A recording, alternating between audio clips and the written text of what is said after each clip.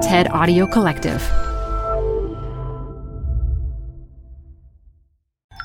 This TED Talk features deep space atomic clock navigation engineer Jill Seubert, recorded live at TEDx UCLA 2019. Support comes from Zuckerman Spader. Through nearly 5 decades of taking on high-stakes legal matters, Zuckerman Spader is recognized nationally as a premier litigation and investigations firm. Their lawyers routinely represent individuals, organizations, and law firms in business disputes, government and internal investigations, and at trial, when the lawyer you choose matters most. Online at Zuckerman.com. Support for TED Talks Daily comes from Capital One Bank. With no fees or minimums, banking with Capital One is the easiest decision in the history of decisions. Even easier than deciding to listen to another episode of your favorite podcast. And with no overdraft fees, is it even a decision? That's banking reimagined. What's in your wallet? Terms apply. See CapitalOne.com/bank. Capital One N.A. member FDIC. TED Talks Daily is brought to you by Progressive. Progressive helps you compare direct auto rates from a variety of companies so you can find a great one, even if it's not with them. Quote today at Progressive.com to find a rate that works with your budget. Progressive Casualty Insurance Company and Affiliates. Comparison rates not available in all states or situations. 6 months ago, I watched with bated breath as NASA's InSight lander descended towards the surface of Mars. 200 meters, 80 meters, 60, 40, 20, 17 meters. Receiving confirmation of successful touchdown was one of the most ecstatic moments of my life. And hearing that news was possible because of 2 small CubeSats that went along to Mars with InSight.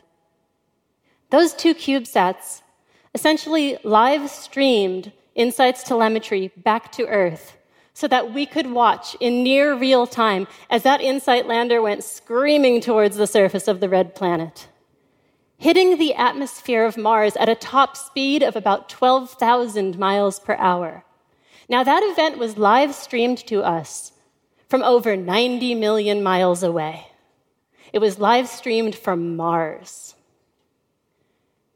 Meanwhile, the 2 Voyager spacecraft. Now, these are these 2 almost unbelievably intrepid explorers. They were launched the same year that all of us here were being introduced to Han Solo for the first time. And they are still sending back data from interstellar space over 40 years later. We are sending more spacecraft further into deep space than ever before. But every one of those spacecraft out there depends on its navigation being performed right here at Earth to tell it where it is, and far more importantly, where it is going. And we have to do that navigation here on Earth for one simple reason. Spacecraft are really bad at telling the time. But if we can change that, we can revolutionize the way we explore deep space. Now, I am a deep space navigator, and I know you're probably thinking, what is that job? Well, it is an extremely unique and also very fun job. I steer spacecraft from the moment they separate from their launch vehicle to when they reach their destination in space. And these destinations, say Mars, for example, or Jupiter, they are really far away. To put my job in context for you, it's like me standing here in Los Angeles and shooting an arrow. And with that arrow, I hit a target that's the size of a quarter. And that target the size of a quarter is sitting in Times Square, New York. Now, I have the opportunity to adjust the course of my spacecraft a few times along that trajectory. But in order to do that, I need to know where it is.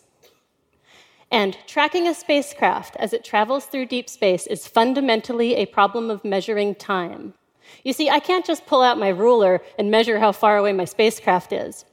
But I can measure how long it takes a signal to get there and back again. And the concept is exactly the same as an echo. If I stand in front of a mountain and I shout, the longer it takes for me to hear my echo back at me, the further away that mountain is. So we measure that signal time very, very accurately, because getting it wrong by just a tiny fraction of a second might mean the difference between your spacecraft safely and gently landing on the surface of another planet or creating yet another crater on that surface. Just a tiny fraction of a second, and it can be the difference between a mission's life or death. So we measure that signal time very, very accurately here on Earth, down to better than 1/1,000,000th of a second. But it has to be measured here on Earth. There's this great imbalance of scale when it comes to deep space exploration. Historically, we have been able to send small-ish things extremely far away thanks to very large things here on our home planet. And the atomic clocks that we use for navigation are also large. The clocks and all of their supporting hardware can be up to the size of a refrigerator. Now, if we even want to talk about sending that capability into deep space, that refrigerator needs to shrink down into something that can fit inside the produce drawer. So, why does this matter? Well, let's revisit one of our intrepid explorers, Voyager 1.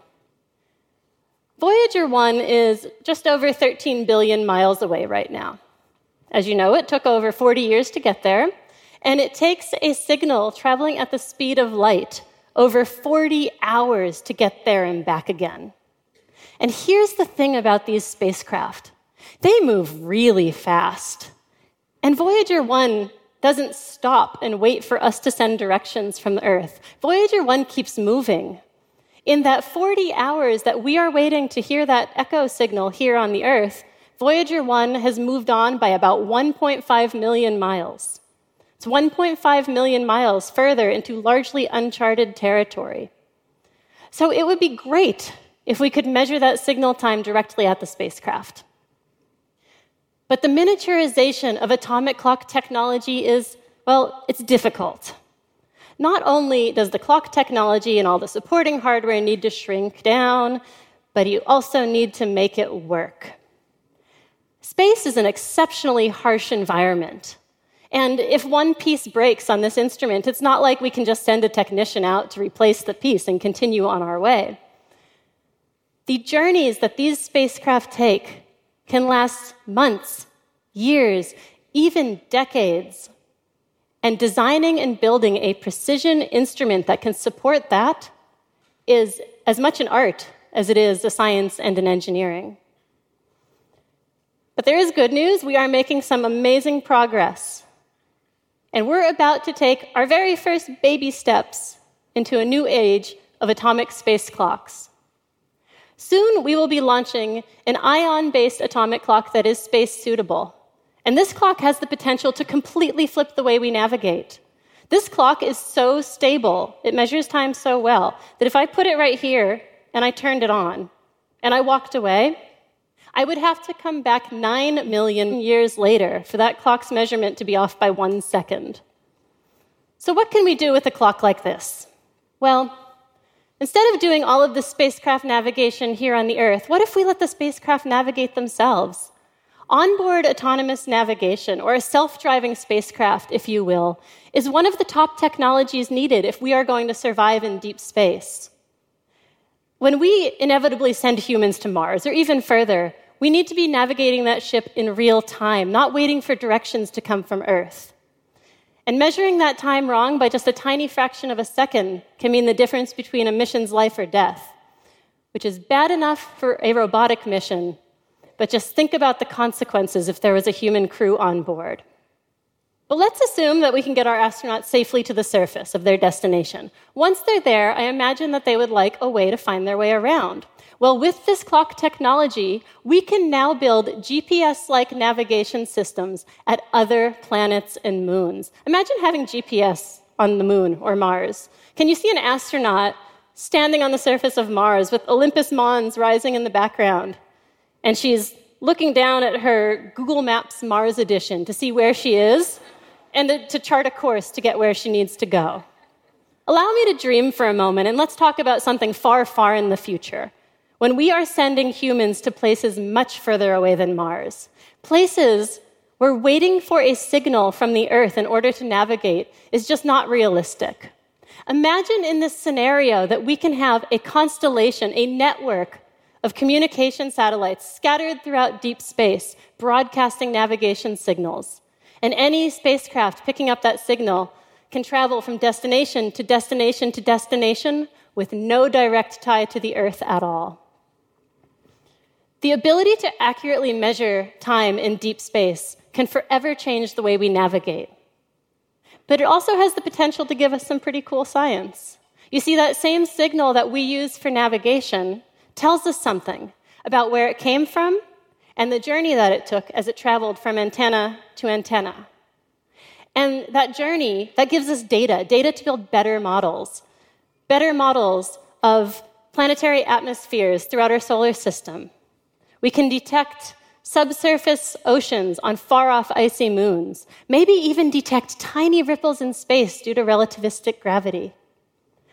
Onboard autonomous navigation means we can support more spacecraft, more sensors to explore the universe, and it also frees up navigators, people like me, to work on finding the answers to other questions. And we still have a lot of questions to answer. We know such precious little about this universe around us. In recent years, we have discovered nearly 3,000 planetary systems outside of our own solar system. And those systems are home to almost 4,000 exoplanets. To put that number in context for you, when I was learning about planets for the first time as a child, there were 9. Or 8, if you didn't count Pluto. But now there are 4,000. It is estimated that dark matter makes up about 96% of our universe, and we don't even know what it is. All of the science returned from all of our deep space missions combined is just this single drop of knowledge in a vast ocean of questions. And if we want to learn more, to discover more, to understand more, then we need to explore more. The ability to accurately keep time in deep space will revolutionize the way that we can explore this universe. And it might just be one of the keys to unlocking some of those secrets that she holds so dear. Thank you. Support for TED Talks Daily comes from Odoo. If you feel like you're wasting time and money with your current business software or just want to know what you could be missing, then you need to join the millions of other users who switched to Odoo. Odoo is the affordable all-in-one management software with a library of fully integrated business applications that help you get more done in less time for a fraction of the price. To learn more, visit odoo.com/TED Talks. That's odoo.com/TED Talks. Odoo, modern management made simple. PRX.